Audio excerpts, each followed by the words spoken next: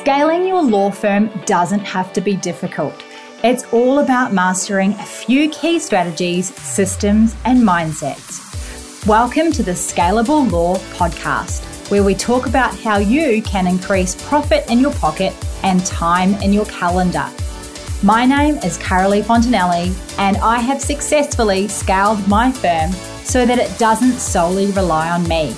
Now I love teaching other law firm owners how to do the same. Let's transform your business starting now.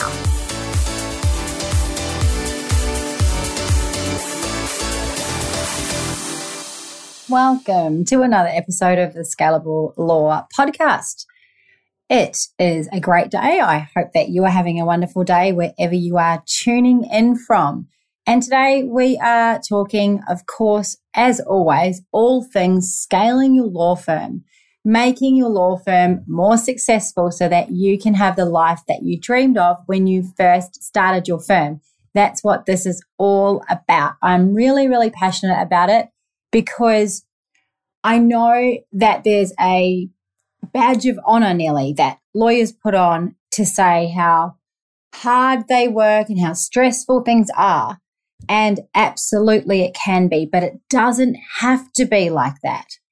You are in a great profession that can provide an excellent income and a lot of freedom as well. You just have to set it up in the right way. So everything that we do is talking about how to get things set up in a way that can really assist you moving forward into the future. And remember, with your law firm, whether you are new in your firm or whether you're like me and you've been in your firm for 10 years, it is a journey and it's an ongoing journey that you are in until either you sell it or you close it. And I hope that you don't have to close it. I hope that selling it is definitely a way to go for you because that means you've created an asset that can, give you something more in the future. And that's the plan, right? But in the meantime, how do you make it even better? What are some of the things that you can do? So I wanted to share with you something that I've recently invested in this last year. And the opportunity came about for us to invest in this because we employed a new solicitor who was actually a previous solicitor that we had working for us. She went away to another firm and then she's returned to us. And when we got her back, we didn't really have any files for her. So I employed her with it in mind that she was going to be an investment. And I thought, what am I going to do with her while we're building her file load? And I had the perfect thing to do with her while she was building up a new file load.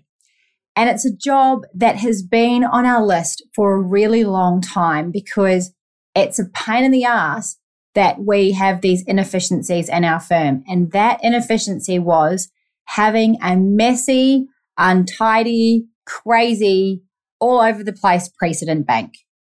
Now, as lawyers, we rely on precedents and documents because there's lots of tasks that we do repeatedly again and again and again. And it's much easier when you have to whip out that correspondence that you've already written 50 times before, much easier to pull it out on a precedent.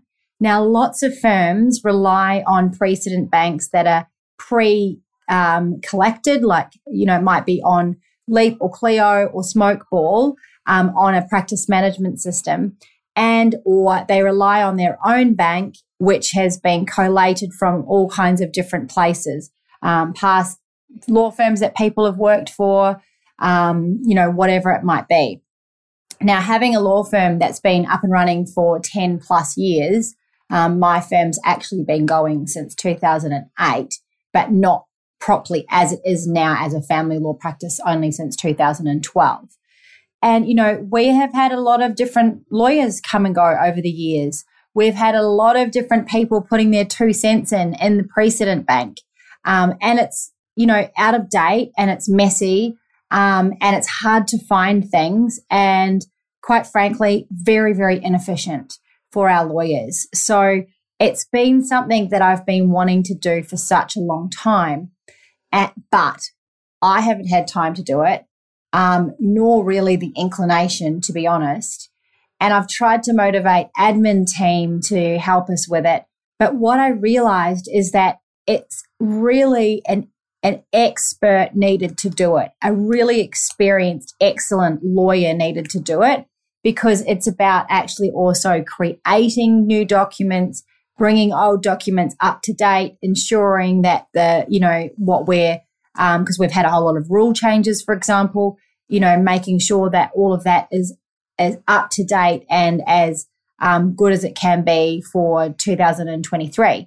So what we did is we had her work on the precedent bank for 4 weeks, but it turned into 8 weeks.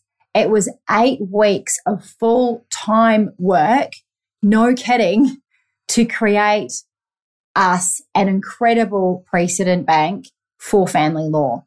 So we have got our own, very, very own precedent bank that is clean, that is tidy, that is efficient, that is up to date, that has every possible amazing, incredible document that we might ever want, as well as, a whole lot of clauses for orders and all sorts of things like that. So it's been an amazing investment, but a lot of work, as you can imagine. So the reason that we've done it, and I really wanted to do it, is I want us to be as efficient as possible.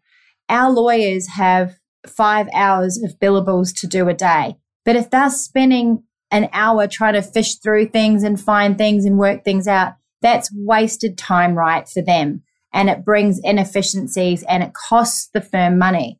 So while it cost a lot of time and effort and salary for her to get this precedent bank up and running and cleaned, it's also a huge investment for the future of the firm, because what it means is that our lawyers can be a lot more efficient.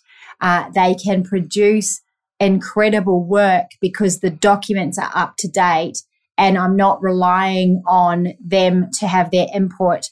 The documents are exactly as we need them to be. There is then no risk or error in terms of making sure that we're giving the right advice, because it's all the rules are up to date, the legislation's up to date, all of that kind of thing. So yes, it's been an excellent thing to do. And if you have a smaller firm, I encourage you to do this on the regular so that it doesn't get out of date like ours did and messy like ours did. Maybe have one person in the firm where it is their role to update it every quarter, for example, or every month, to spend an hour or two in the precedent bank. And I really encourage you as well to rely on your own precedents rather than relying on precedents that are in, say, Smokeball or in Leap or packages or by lawyers or whatever it might be, because you're then going to make sure that it's exactly as you want it. Sometimes those precedents that we find in those precedent banks that you purchase, they're just not as quality maybe as you might like. And when we're training juniors and all of that kind of stuff, to be able to give them a precedent bank to work from that is incredible, just up levels their skill, up levels what you're producing as a firm. And, as you grow, for example, you shouldn't be needing to, for example, cross-check every single person's work and settle every single person's work. I haven't done that for a lot of years now. I rely on my senior lawyers to do that. I trust them because they're excellent lawyers.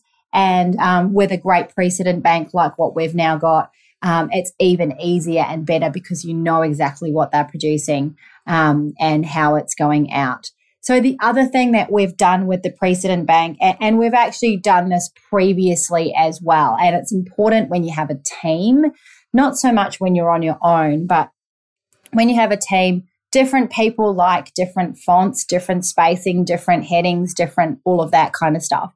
So along with our precedent bank, we've created a style guide as to this is how we do it at our firm. So what that means is that when we're producing work, it's going out the same to everyone, rather than one lawyer producing it this way, another lawyer producing it that way. We have a set tone of how we deal with things, how we acknowledge people, how we do our spacing, how our font is, and all of that sort of stuff. This is how you can have control of your firm and control of the work being produced without micromanaging people. It's so important. No one likes to be micromanaged, but they're actually okay with having a guide. This is our templated guide on how we produce work. These are our precedents. These are the ones that we are using. These are up to date. So, so really today the podcast has really been about, one, please update your precedent bank on the regular. Don't do what I did and leave it for 10 years until it's just such a mess. You know what it was like? It was like I had a wardrobe full of clothes that didn't fit, that were wrong, that were out of date, that were ugly, like 10 years worth of clothes that I'd never cleaned out. And so then when we had to clean it out, we literally had to throw the whole lot out and start again. And it would have been much easier if we'd got onto this much earlier and we'd made it a practice, a best practice to keep that precedent bank up to date. Now, when it's just you often run things from your head. You know where things are and you know, but remember, it's not always going to be you. So set your business up now as if you are growing a team, even if you haven't started that yet. It will make all the difference when your team actually does start growing and coming on board. And these really are best practices. And I'm only sharing this with you because I have allowed not best practices. What would you call those? I don't know. Worst practices creep in. And, when that then happens, it then becomes a much larger investment to fix it all up. But if you're like me and you've done the same, I am telling you, it's very much worthwhile if you have the opportunity to do so, spending the time and the investment on getting a new precedent bank all up and running. We're very proud of our precedent bank now and how incredible it is and how efficient the team is because they literally can just find things very easily. It's all up to date. They don't have to fiddle around with it. And we can just whip work out like this, which is awesome. So yes, precedent banks, clean them up, keep them up to date, take pride in all of that because at the end of the day, it will serve you very, very well in many, many ways. So I hope that you've enjoyed this podcast. This was just a very quick one. I wanted to talk to you about that because it's something that has been worked on and we've spent a lot of time on it in our firm. So I hope you enjoy the rest of the week and we will be tuning back in again next week. Bye for now.